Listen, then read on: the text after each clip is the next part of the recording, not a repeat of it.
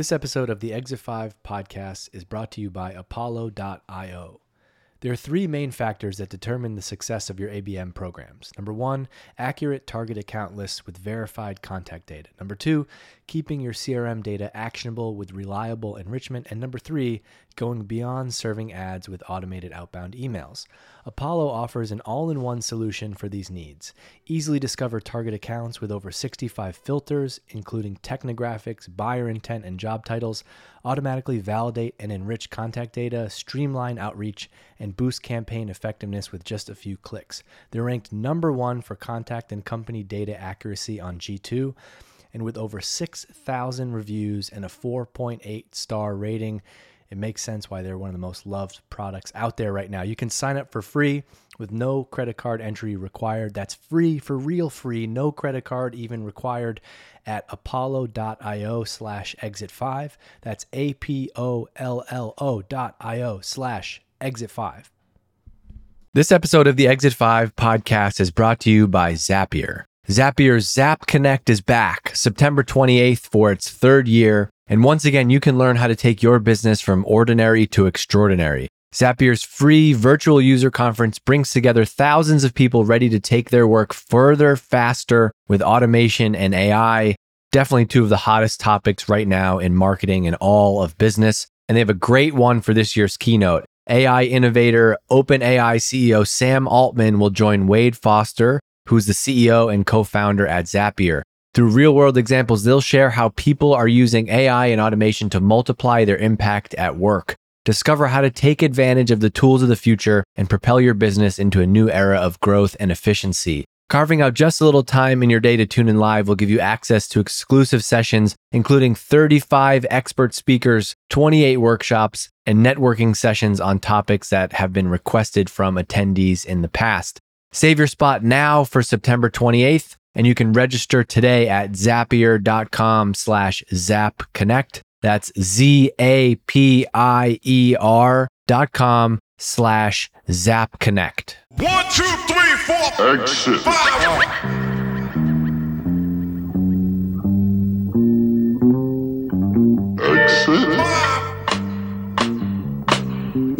Exit 5. All right, my guest today is Mitch Briggs. He works at Demandwell. He's an expert in SEO. I don't care. Don't say anything bashful. Don't say anything after that. That's how I'm framing this. And I wanted to do a little something different. Maybe we'll do more of these where we bring on a subject matter expert and do a deeper dive into a topic, which is something we've been getting a lot of feedback on. So before we get into this, Mitch, give us your quick background. Who are you? How'd you get into SEO? What do you do for work? Yeah, great question. My name is Mitch Briggs. I'm calling in today from Indianapolis. I am an SEO expert, yes. How I got into that, I have a journalism background, a degree in journalism. Had my first job in corporate communications and PR. Was able to see what some of the digital team was doing at the time and found that to be way more interesting. And that person actually left that role, and I kind of raised my hand and said I'd like to do that, and was able to do that in-house for about 6 years, digital marketing at a software company, then left there to do consulting for an SEO agency. So grew a lot in the agency world. You get a lot more exposure that way. You get to see what works, what doesn't across multiple different applications, and then kind of gone back and forth between in-house and agency and consulting across different aspects of digital marketing. So been doing that about 15 years now. So I'm currently at Demandwell and really focusing on the SEO side and content marketing. So what's been the biggest change, or how do you articulate? There's been many, many changes. That was a bad question, but how would you articulate about what's different about SEO then versus now? And I think a lot of people will be familiar with, like, maybe 15 years ago, it was a much more of a land grab. Like, you could simply rank for things by existing. And the fact that you were a company that was, on the bleeding edge of digital and you had a website and you had a blog could be a way you could bring in a lot of traffic. Fast forward to today, blogging and digital media is like, or not even blogging specifically, but digital channels are table stakes for a company. How do you think about and talk about, like, the role of SEO today? Yeah, it's gone through a lot of change, and I think a lot of people think of those past updates and Google making the big changes and the big shifts and kind of where we're at today. I think the coolest thing as I look back on that, is that there's been a lot of these changes, but fundamentally at its base, very much the same. And a lot of the changes that Google has made are really reactions to people that were either spamming or abusing or gaming the system in some way, and trying to make it more fair and more appropriate kind of over time. So things like in the beginning, where if you had a lot of people that linked back to you, backlinks were huge, really valuable pieces that you could easily kind of spin up and spam. And that would be enough to kind of trick the algorithm to get what I would say low, expertise content, low quality sites to rank really quickly and really high without doing much of the legwork in terms of researching keywords, understanding great content, good site structure, some of those kind of fundamentals that Google has always wanted to reward, but always struggled to, because it's a tough job, right? To analyze the internet on a daily, hourly basis. And when someone types in a word, decide who wins that top piece of real estate. So Google has always tried to keep turning those knobs, and people have always tried to react to what they're saying and how those things might change. But that fundamental has always been there, which is your audience, users, people are going to Google and typing things in. If that person behind the keyboard is someone you want to reach as a marketer, you can be trying to, create that piece of content that aligns as best as possible with that query and with that intent. And then it's a quality game and a volume game. So I think that's what's changed the most, I think, over time, is you can't really just have a blog or one or two pages, or like the amount of content it takes to win, to not only prove to users that you're an authority, but you have a lot of in-depth, great content across all the topics they care about, really providing that user experience that the user wants. And Google rewards that as well. So I think that's the biggest thing that's happened over the long term, spam tactics changing aside, right? I think the infrastructure stuff and the metadata and things like that have mattered more in the past. But as those become easier, and as CMSs have evolved, as Google has become smarter about how to actually categorize content and figure out what is good, it relies less on those signals and more just on like the expertise, the breadth and depth. Are you being overly marketing with your content, or are you being straightforward and addressing a user? Are you being helpful? All of those types of things, I think it's kind of that spectrum looking back. It requires more breadth and depth, long form content than in the past. Is that why so much of the first page content is so often like Reddit answers or Quora answers? It's like, because those are genuinely like, if I go into Google and I type like best half marathon training program, I'm often going to get something that's not selling me anything. And it's like, and that could be a Reddit, that could be a community on Reddit. I kind of answered that question, but I think where this breaks down inside of a company though is, I think a lot of people that I talk to, like, we believe in this. We're like, yeah, we got to create great content that our customers would want.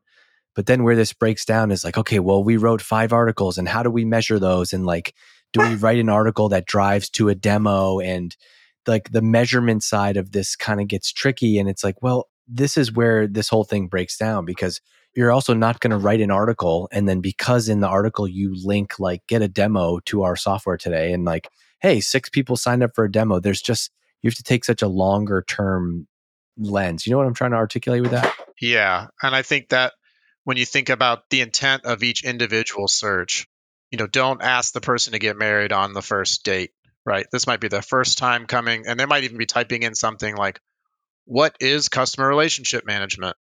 You need to answer that question, and you need to answer it well, and you need to answer it in a somewhat unbiased way, and maybe even a boring way, not a marketing way. Right. Give that answer, help that person understand, and then Maybe there's some other step to take, learn more. Here's additional content for you to explore. It's not get a demo right away. But then think about on the other end of that spectrum, if people are typing in CRM software providers, how can you be helpful there? Well, you might have to list other providers other than yourself, which is why the G2s and the Capteras of the world can win those types of searches because they are providing providers. But if you were to go after that on your site, you need to list providers, and maybe then it is appropriate to ask for a demo. But thinking through that whole spectrum of someone doing an educational type search versus more a solutioning search, like how to improve sales productivity, that maybe is like, all right, we'll tell them about CRM there because that's a way to improve sales productivity versus someone saying CRM software provider. They've educated themselves to the point where they're looking for vendors. So even just think about those three buckets, an educational versus kind of solutioning. I'm trying to solve a problem here. I need help. And then more transactional commercial intent, which is, I'm looking to buy, I'm putting a list together. Why you over these others? Tell me about your features. Show me a demo. Kind of adjusting those content types to match up those levels of intent. Is it better to start with okay, I want to talk specifically for, let's say, startups. People have been saying, Dave, we need more advice we're not an established 50 million plus revenue company. Maybe we have no revenue, or maybe we have, 500K or a couple million, or we need help with SEO. And I've been in this situation. And so you're an up and coming CRM, you're the new CRM provider, right? You created this new CRM because you think that Salesforce and HubSpot and whoever else, you created the AI CRM of the future. What's going to be hard is it's going to be very tough for you to go and compete and to go and write that what is CRM article. I understand why you would do that, but I also feel like that could be a waste of time for an early stage company where you might want to go and pick off more bottom of the funnel and higher intent opportunities.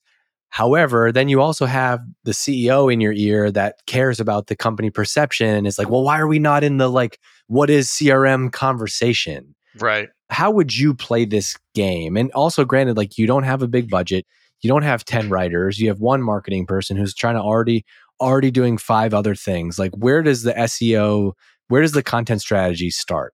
Yeah, I like to try to find those types of terms that might be in between somewhere like the straight up CRM software, which you would argue, hey, that's great intent. Someone looking for CRM software, I need to be there. But that's going to, to think you can just spin up a page and start ranking is not going to happen. And then same with what is, there's been people educating the market on CRM for the last, 20 years, and they're got great content and they have the advantage of the history of their domain and all the authority they have. It's just not going to happen for you there either. But something like, artificial intelligence and CRM, or modern CRM, or easy to use, or, what are those other modifiers? Maybe it's a specific industry you're going after that you can start to really just hone in on.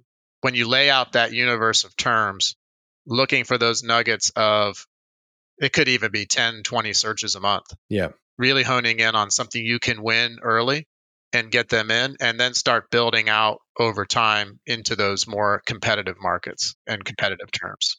So it's almost like a litmus test for your marketing, right? Which is it's going to force you to be more specific. And so well, we can't sell this thing to 10 different personas right now. Who is the one persona and what's the one specific use case? And you kind of start there, write content for that one persona, and all of your marketing. And this is where a lot of companies make mistakes is the founder, the CEO, whoever, they want to be everything to everyone because they have this game-changing product. And you do need to start and build content for a specific persona and build this out, right?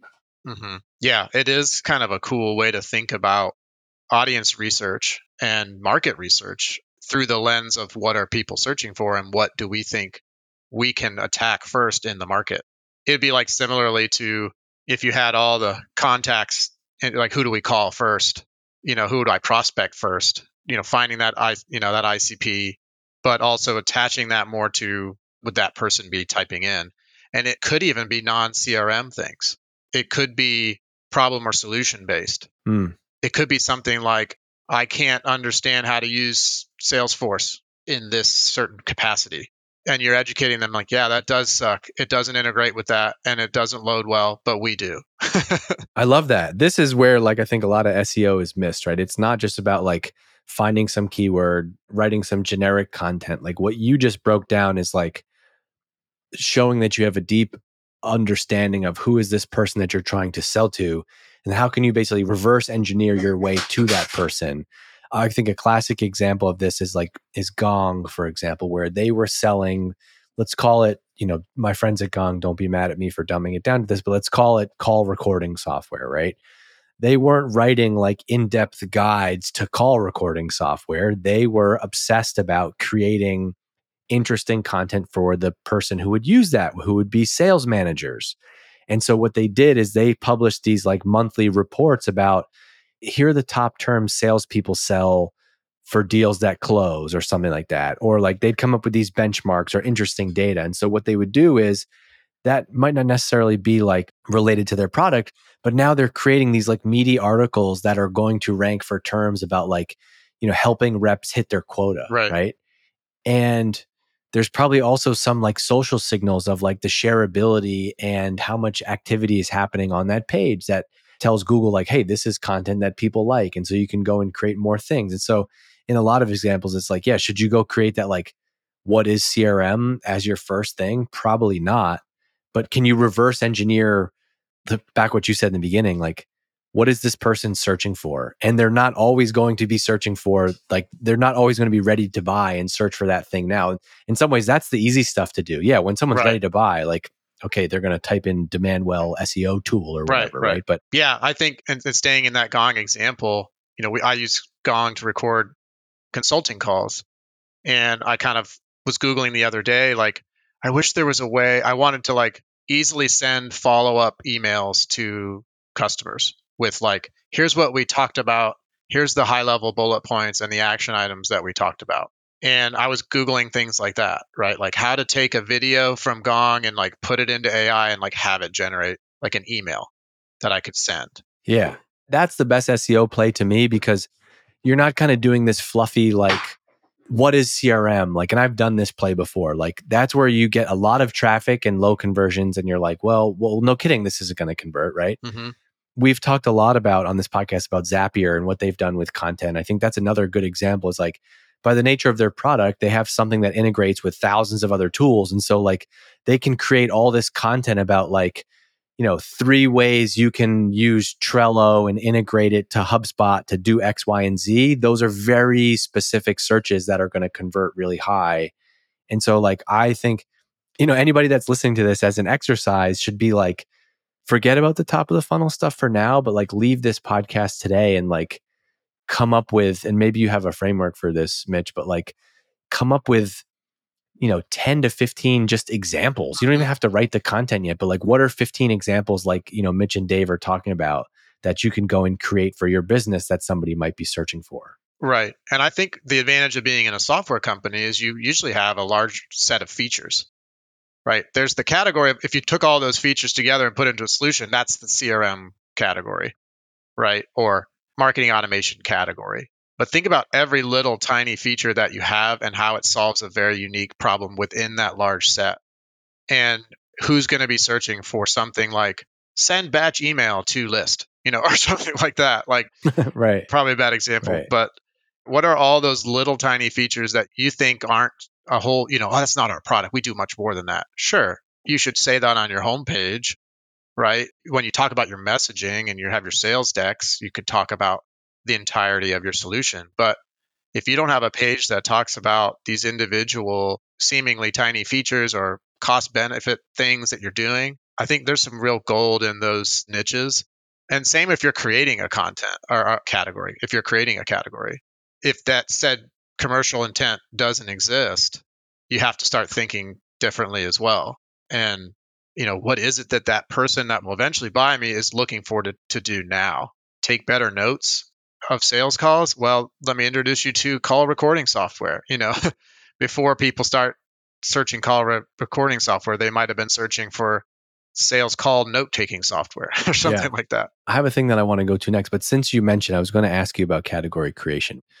how should you think about, there are a lot of people listening to this that are at startups and they want to create a category, and the challenge is that category is new, and so there is no search volume yet. I'm going to tell you what I think my answer would be, and I'm curious to hear if it's right, wrong, or whatever. It seems to me that the value in creating SEO content for that category is because ideally it would be easy for you to own and rank for those keywords now, so then you can be the one.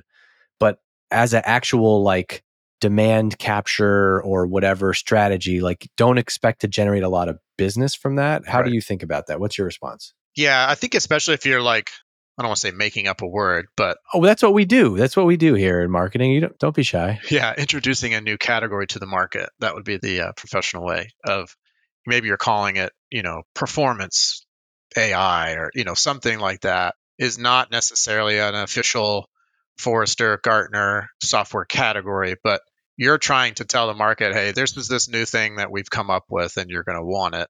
If people do start to eventually Google that, if you're going to spend time and energy going on to podcasts or doing PR and talking about this new thing, people are going to start Googling that and you better be there. Right. So I would definitely start with like, let's create our page on what this is and why it matters and how it's different than other categories. Like put that stake out there for Google to index, and you should be able to start ranking for that fairly quickly because no one's really searching for it. So I would definitely start there and make sure you at least have that base covered. But like you said, don't anticipate that to bear any fruit until you've sufficiently educated the market on what this term is and why you need to Google it. Kind of like ABM back in the day. Account-based marketing was something that not many people Googled and now do. Hey, it's Dave. So here's something cool. Did you know that we've had M&A happen through connections made in the Exit 5 community? Rowan Tonkin, he's the CMO at Planful, and Peter Mahoney, he's the CEO and founder of Plana. They met right here in our Exit 5 community, and now Plana is part of Planful. Planful builds financial performance management software and is trusted by CFOs in over 1,300 companies to do their planning, budgeting, reporting, month-end close, and more. Sometimes you might feel like your finance team hinders your performance. Planful's helping change that by making financial performance management a team sport. But Dave, why is Planful advertising to me as a marketer here on this podcast? Well, most of our marketing problems stem from not having enough budget or resources. That sound familiar? This seems like a common issue based on the comments that you all leave in Exit 5 every week. Well, with Planful, you can get a grip on your budget and become way more agile by automating all of your spend for... You're listening to my dad's Exit 5 podcast. Hey, it's Dave. Real quick, are you hiring marketers or looking for your next marketing job? We just launched the Exit 5 job board, and you can check it out right now. It's jobs.exit5.com. We're building the #1 resource online for you if you're looking for your next marketing gig, or if you're an employer and you want to reach talented marketers in our network, you can do so right through the Exit 5 job board. Go and check out the jobs over there right now. You can browse if you're looking, or if you're an employer, go post a job and find your next great teammate. That's the power of a niche like B2B marketing, and that's what we're doing. That's what we're building here at Exit 5. Go check it out. It's the Exit 5 job board, jobs.exit5.com. Forecasts and metrics from your ad networks like Facebook, Google, and LinkedIn. And better yet, it integrates natively with Salesforce to gather all your results and help you track ROI so you can prove and improve the value of your marketing efforts. Get the platform your CFO will love and help them speak the language of marketing so they can understand the value of all of your activities. Go to planful.com/marketing to learn more, or better yet, go book a demo right now and tell them Dave and the Exit 5 podcast sent you. I do like it as an exercise because I think it can be a forcing function where, like, I like it when a startup, let's say they create a new category. I like it when they then kind of create that definitive, like, let's say I'll use Drift just because I work there and I can speak to that as an example. Like, we created this category of conversational marketing. What was the forcing function was we wanted to have the definitive guide and overview to this new thing, right? And so we needed to create drift.com/conversational marketing. And that page got better over time, but it was like, this is what conversational marketing is. This is why it's important. This is why now. This is how to think about it. And so I think, like, search volume or not, if you're going after a category, you need to do that forcing function of like writing your kind of like how you see the world. I think HubSpot still has a really good example of this where like they kind of have like this like why inbound marketing page. Yeah, inbound marketing was what they invented essentially. Right. Or, this could be Gainsight and customer success or whoever in ABM or whatever the thing is that you're doing. And so it's like, it's a forcing function to like write that definitive page. And then also you then create that pillar page that then when you go create all your other content, you're constantly like sending links back to and driving as your core asset. 100%. It's a great starting spot, not only just from an SEO standpoint, probably from a business alignment standpoint as well. Yeah, when you have to sit and write down and say like, and I do feel like a lot of this is not even SEO thing, but I feel like this is where a lot of startups struggle is we're going to create this category. Here's what we're going to call it. But we can't even write we can't even write 500 words of copy on the landing page. Right. And I think where this works best is when you have a clear philosophy and a strong opinions on that. So you got to go and create that. What else? Anything else on the topic of like SEO and category creation before I take us somewhere else? Yeah, I think, again, it's kind of thinking just 2-3 tangents away or being a little bit more removed from the terms themselves and the category. And again, rethinking of audience. I have a cool example of a company I worked with that, without giving away the industry, the tool itself was new, right? Nobody knew that there was a tool out there that served this particular audience in this particular way. But what we noticed is that audience was constantly trying to educate themselves. It's kind of a regulated industry. So they're constantly trying to educate themselves on like law changes and updates to guidelines. And it was state by state. And so there was all this information people were looking for. And we realized nobody had that all in one nice place of like, and it was weird terms and like numbers and like, what's the policy for this in the state of Nebraska, right? All of these different things that were always kind of changing and people were looking up. So then the content strategy became, well, let's build, a collection of all of these rules and information that would be a helpful guide for that audience. And then, educate them on how you can help them navigate this stuff and with a piece of software that they didn't know existed because no one searched for that plus the word software. So it's like focusing on those type of problem things that you solve, even if you don't actually solve that problem, but it's the right audience that you could educate, you become a helpful resource, a neutral party, but still have basically the at bat in the form of a visit to say, this is who we are and what we do, and see if you can convert off of that. I just wanted to put this on the audio so we have it, but you and Chantal shared this great deck, and I'm not going to share the deck with everybody, but I'm going to talk through what's in it. So there's a chart that basically shows balancing search volume and intent, and I just want to read these different categories. So you have at the top of the chart, at the top of this graph that you have here, you have lots of searches, and then you have likelihood to buy on the bottom axis here, right? And so lots of searches would be something like education. And so what is X? Definition of, meaning, book, importance, right? That's going to get a lot of searches, but it has a low likelihood of somebody searching for that who's going to be ready to buy. Versus on the bottom end of this spectrum, you have somebody in the decision-making stage. So this is searches around pricing, around best X versus Y, reviews, alternative, which the best alternative example I've ever seen was, I don't know if it still exists, but it used to be Zendesk Alternative. Do you know this one? I haven't seen that. Okay, so Zendesk, let me type it in right now. Was it a competitor, I guess? Zendesk Alternative. Okay, so if you Googled Zendesk Alternative, you wouldn't just get so this would be somebody who's using Zendesk and they're looking for a different tool, or maybe they are evaluating and they want to see what else is out there. They created a fake like grunge emo rock band called Zendesk Alternative. And the page is actually like their Seattle's alternative rock band. And it's completely fake, but it's an amazing little like Easter egg / SEO hack that I think everybody should go and check out. That's amazing. So you have education. Then the second step would be how-tos. And this is where I think there's a lot of gold from a content marketing standpoint, which is templates, checklists, calendars, how-to plans, samples, calculators. I think HubSpot is probably the best ever to do this type of content. But even something like actually we're running ads right now on the podcast for Demandwell that are for Demandwell's like SEO feasibility assessment, right? I think things like that are great where like you have a need, like your customer is going to be searching for something. How can we build a free tool? At Drift, we had this lead response grader. So we would check how fast people were responding to leads. How-tos can be really powerful. What do you say to that, Mitch? Yeah, for sure. I think another word that stands out that we've seen a lot of success is just the word examples. People want to see content marketing plan example, email automation, workflow example. I just want to see what one of these looks like so that I can build it in-house or mimic something out there. Or like think about everybody's talking about AI tools right now, right? Like if I was at an AI company, I would be product marketing the heck out of 15 AI generated copywriting examples for B2B marketers, right? 10 ways you can use AI to help create your next presentation. That's not selling your product, but that's like ways you're showing how your product can help somebody achieve their goal.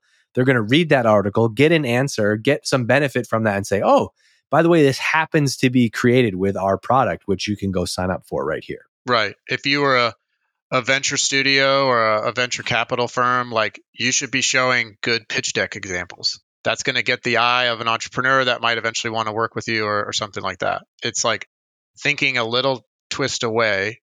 It's like, yeah, we want to rank for venture capital firm, but we also might want to rank for pitch deck examples, stuff like that. What should I have for SEO? I mean, what should I have for Exit 5? Oh, man. So, yeah, I mean, that's the thing. When you're serving a huge audience like B2B marketers, there's so many probably how-tos that you could be helping with in terms of, I think like high level templates, checklists on like strategy. I think that's always the biggest thing people struggle with. Like, what does a strategy take the form of? Is it just a deck? Is it a spreadsheet? What is a really good marketing strategy or marketing budget or marketing plan? I think that's where none of us like learn that in school. I love that tagline of yours. Like, I was in journalism. I learned like how to code a website in like actual HTML, right? Like there wasn't like, I think WordPress was barely like a tool that you could use. So it's like, I think it was like, what is it? Dreamweaver? Was that the one that you could? Yeah. So, we never had to like, what does it look like to develop a real content strategy and plan and tactics and budgets and like, what should that look like? I think so many people default to spreadsheets, and spreadsheets are great. I love a good spreadsheet, but like, especially early on in my career, would have like really loved a prime example of like what these things should look like. Well, that's a perfect example of what you talked about earlier, where like matching who's searching for that. So it's not related to the community, but I would like, we went and we created a bunch of great content about like, here's how to present to the board, or here's how to create a marketing plan. The people who are going to be searching for that, then I could have in the article, like I could create this killer article about how to do it. Then it's like, by the way, if you enjoyed this article, you might get value from our community where you can ask people questions and get questions answered. And I think that's like a perfect example. And I'm not looking for free SEO advice, but just to show people how you can bridge the gap in your company and then like make the sale. I think that's a good example. Okay, so we have education, how-tos, solutions, decisions. We talked about decisions. How do you define like the intent of solutions? Yeah, solutions I think can be anywhere from like, I'm looking for a tool or an app. Like they've kind of identified that path that they're looking to buy a piece of software or technology or service. They're kind of identifying themselves more B2B in that way. So that's particularly something to pay attention to for B2B is, are they looking for a service or solution, or are they looking for, something else? But also I think in that category is all those like problem and answer type things. Got it. You could get really granular there of whether it's integrations or it's kind of a how-to. It's like lives in the middle there, but it is kind of like that pain point search. It comes back to like stages of awareness. Like, does this person know they have this problem? And so do they know, like if they know they need a CRM, that's where solutions, they know they need live chat, right? But that's going to be different if they don't know they need that. Okay, this chart is great. So I'm saying this again so you can write these down, but there's 4 buckets: education, how-to, solutions, decisions. This is kind of just broad-based advice to like, how would you say it, Mitch? Like give a wrapper to your content strategy. Like we haven't talked about technical SEO on this podcast today, and nor will we. I think this is I think a lot of companies make the mistake of not having a clearly defined content strategy. I've made this mistake a ton of times where it's easy to just have a good idea for an article and you want the team to go and create it. And next thing you know, you've created 20 articles. But I think you got to be operating with some type of framework, right? Yeah, we always use the analogy of the keyword universe. That's everything your audience might be looking for. But then these galaxies start to form within that universe, and you start to bucket okay, here's the solutions, and they can be specific to one or two things. What does that little cluster of keywords look like around email marketing? And this is marketing automation, and this is CRM, and this is you start to put them into their buckets. Then, kind of based on your priorities, whether you rank well or not today, you can kind of use data, to kind of assign all that out to existing content. It should be clear after you do that where there's good low-hanging fruit gaps that you can start producing content and targeting. So that kind of takes a lot of planning, and I think don't skimp on that part. The execution, there's a lot of tools and a lot of great ways out there to execute on strategies now more than ever, in terms of using AI to help you write, doing keyword research, those types of things. But the strategy has to be correct, or else you'll be 6-8 months later, even getting traffic, ranking for good terms, but you don't see any business result at the end. It doesn't matter, right? So you really have to think that you're, just like any marketing program, that you're going after the right audience and the right intent. Let's wrap up with this. What is the right cadence for somebody to start with? So they listen to this today, they want to take SEO and content strategy a little bit more seriously. They're going to go and they're going to start to build their mini keyword universe, and they're going to start to map some of these topics and pain points. Then it's overwhelming because we just created a list of 50 articles we could create. How do we know where to start? How much should we create? How good does it have to be? Let's wrap up with some of that, actual production advice. Yeah, I think a workflow is really important when it comes to SEO. It's always easy to push it to the back burner because there's always something that might be more time sensitive. Like we have a webinar coming up, or an event, or I've got to get this email out to launch our feature. And if you don't have kind of the people and processes laid out of how you're going to attack that plan, so it's one thing to map it out and say, wow, here's the 50 pages I want to make. I would schedule those out for your entire year or 6 months of who's going to do that and when, and really think about the templates you're going to use on your website. Really get all of that stuff set up so that it becomes a really easy workflow for you to say, I'm going to do 2 of these a week, or 1 of these a week. I'm also going to do these 2 things a week in terms of SEO, which is look at these reports and make sure I'm still going in the right direction. Really think through the execution of it and be really, diligent about doing at least 1 or 2 of these per week, or else it will always be something that gets kind of pushed to the back burner of oh, I don't really need to put that blog post out today because we have this thing coming up and I can't get to it. How do you balance that with how sometimes there's just or at least there's the perception of there's just content that needs to be created, oh, we have this announcement with a partner, or we have this thing or this article.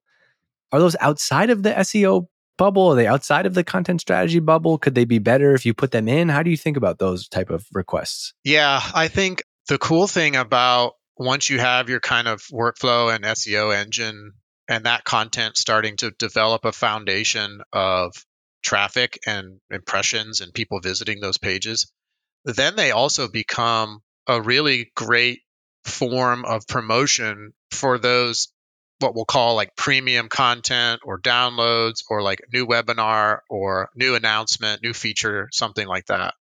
So let's say you created those 50 pages and you start getting traffic to those pages and it's a good audience. The next thing you create, that great ebook, in addition to pushing it out on social and sending out the email and contacting partners and kind of the other marketing activities, now you can kind of sprinkle it throughout those pages that are live today as a CTA, that where it's appropriate. And now you have kind of consistent lead flow coming from those pages, and you're able to maximize that type of content on your owned area of the site versus relying on other people to promote it, or paid promotion, or things like that. So that's one of the coolest things that I've seen with SEO, as not just, okay, the pages themselves can bring in traffic and awareness, but as you start to develop, hey, our CEO was featured on this podcast. let's get the video and put it on all 50 of those pages because it's appropriate and something the audience is going to want. You get to enhance those pages over time with those types of pieces of content. New messaging, new things like that get to now be magnified because you have an actual steady stream of people checking those pages out on a daily basis. Okay, my final question is, do you think that we've obviously talked mostly about Google? Is there a new world where is SEO going to change given how much content is being created on all of these other platforms now, right? Like TikTok or YouTube or Twitter or LinkedIn, or from social to video, there are going to be more sites that not everyone's going to just go to Google to find your website. Is there a world where SEO changes? And I know that a lot of smart SEO teams are smart SEO people are embedded in marketing teams today, and they're not just thinking about Google. What's your take on that? Yeah, I think there's a couple things that we should be keeping an eye on. I do think that one of the advantages of being in SEO this long is you get to hear the doomsday that SEO is dead every couple years, and I'm still working in it. So there's always that, hey, everyone's just going to search on Amazon and in TikTok. They're not going to search on Google anymore. And those are on the rise. People are searching on those platforms. They're using other platforms. There's more ways than ever to educate yourself on a topic. And I think what I've seen happening is it's not, do I Google this or do I search this on TikTok? It's just both. It's just more. And it's not that you have to pick one or the other. It's actually harder on the marketer because you kind of have to be in more than one place. You could build a whole business off just ranking well on Google in the past.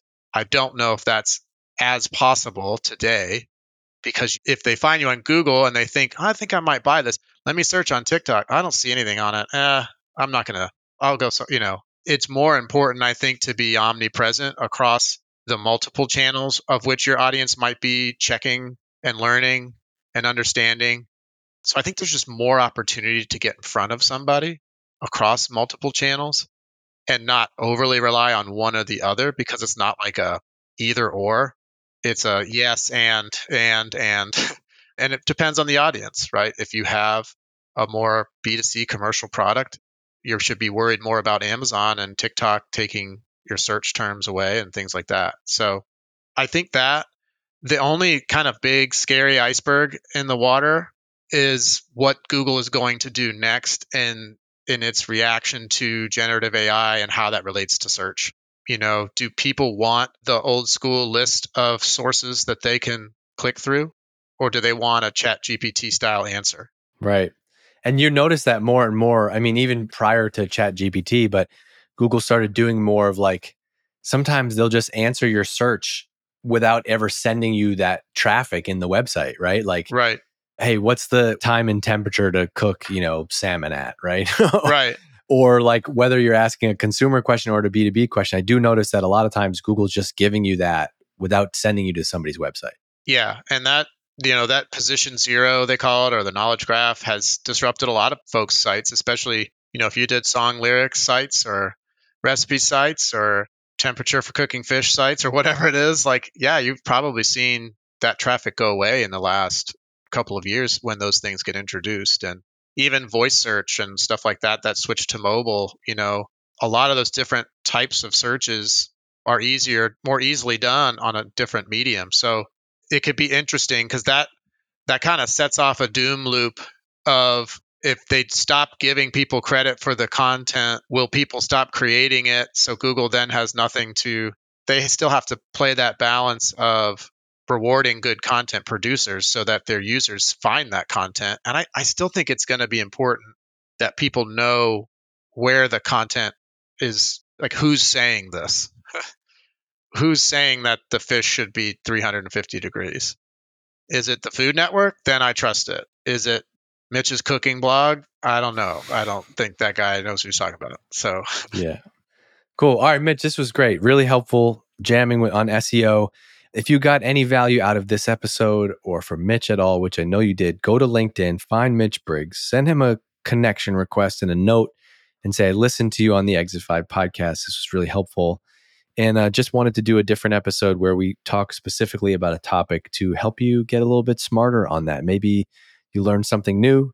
Maybe it was a little bit of a refresher for you. Mitch, thanks for helping Exit 5 listeners stay sharp, get sharp about SEO on the quest to become better B2B marketers. I appreciate your time, my friend. Thank you so much. Thanks, Dave. Had a lot of fun. All right, man. We'll see you later. Bye. Exit 5. Hey, thanks for listening to this episode of the Exit 5 podcast. If you're in B2B marketing and you want to grow your career, you should also go and check out everything that we have over at exit5.com.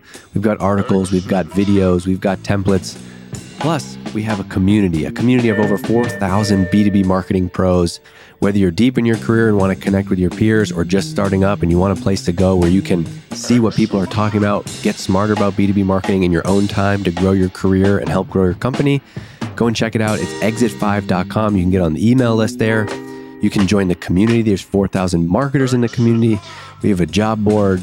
We're always adding new stuff. It's really becoming the number one place you can go if you want to grow your career and learn more about B2B marketing outside of what you're doing inside of your company every day. So check it out, exit5.com. And I also want to make sure I give a shout out to my friends at Hatch. That's hatch.fm. They produce this podcast. It sounds amazing because of the work that they do. And they work with B2B companies just like yours.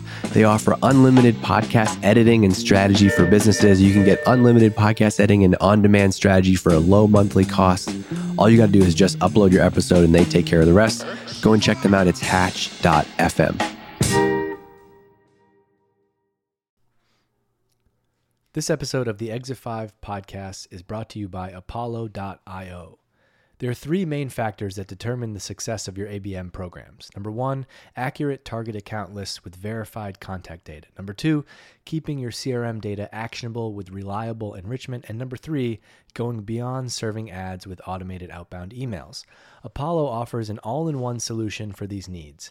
Easily discover target accounts with over 65 filters, including technographics, buyer intent, and job titles. Automatically validate and enrich contact data, streamline outreach, and boost campaign effectiveness with just a few clicks. They're ranked number one for contact and company data accuracy on G2, and with over 6,000 reviews and a 4.8 star rating, it makes sense why they're one of the most loved products out there right now. You can sign up for free with no credit card entry required. That's free, for real free, no credit card even required at apollo.io/exit5. That's APOLLO.io/exit5.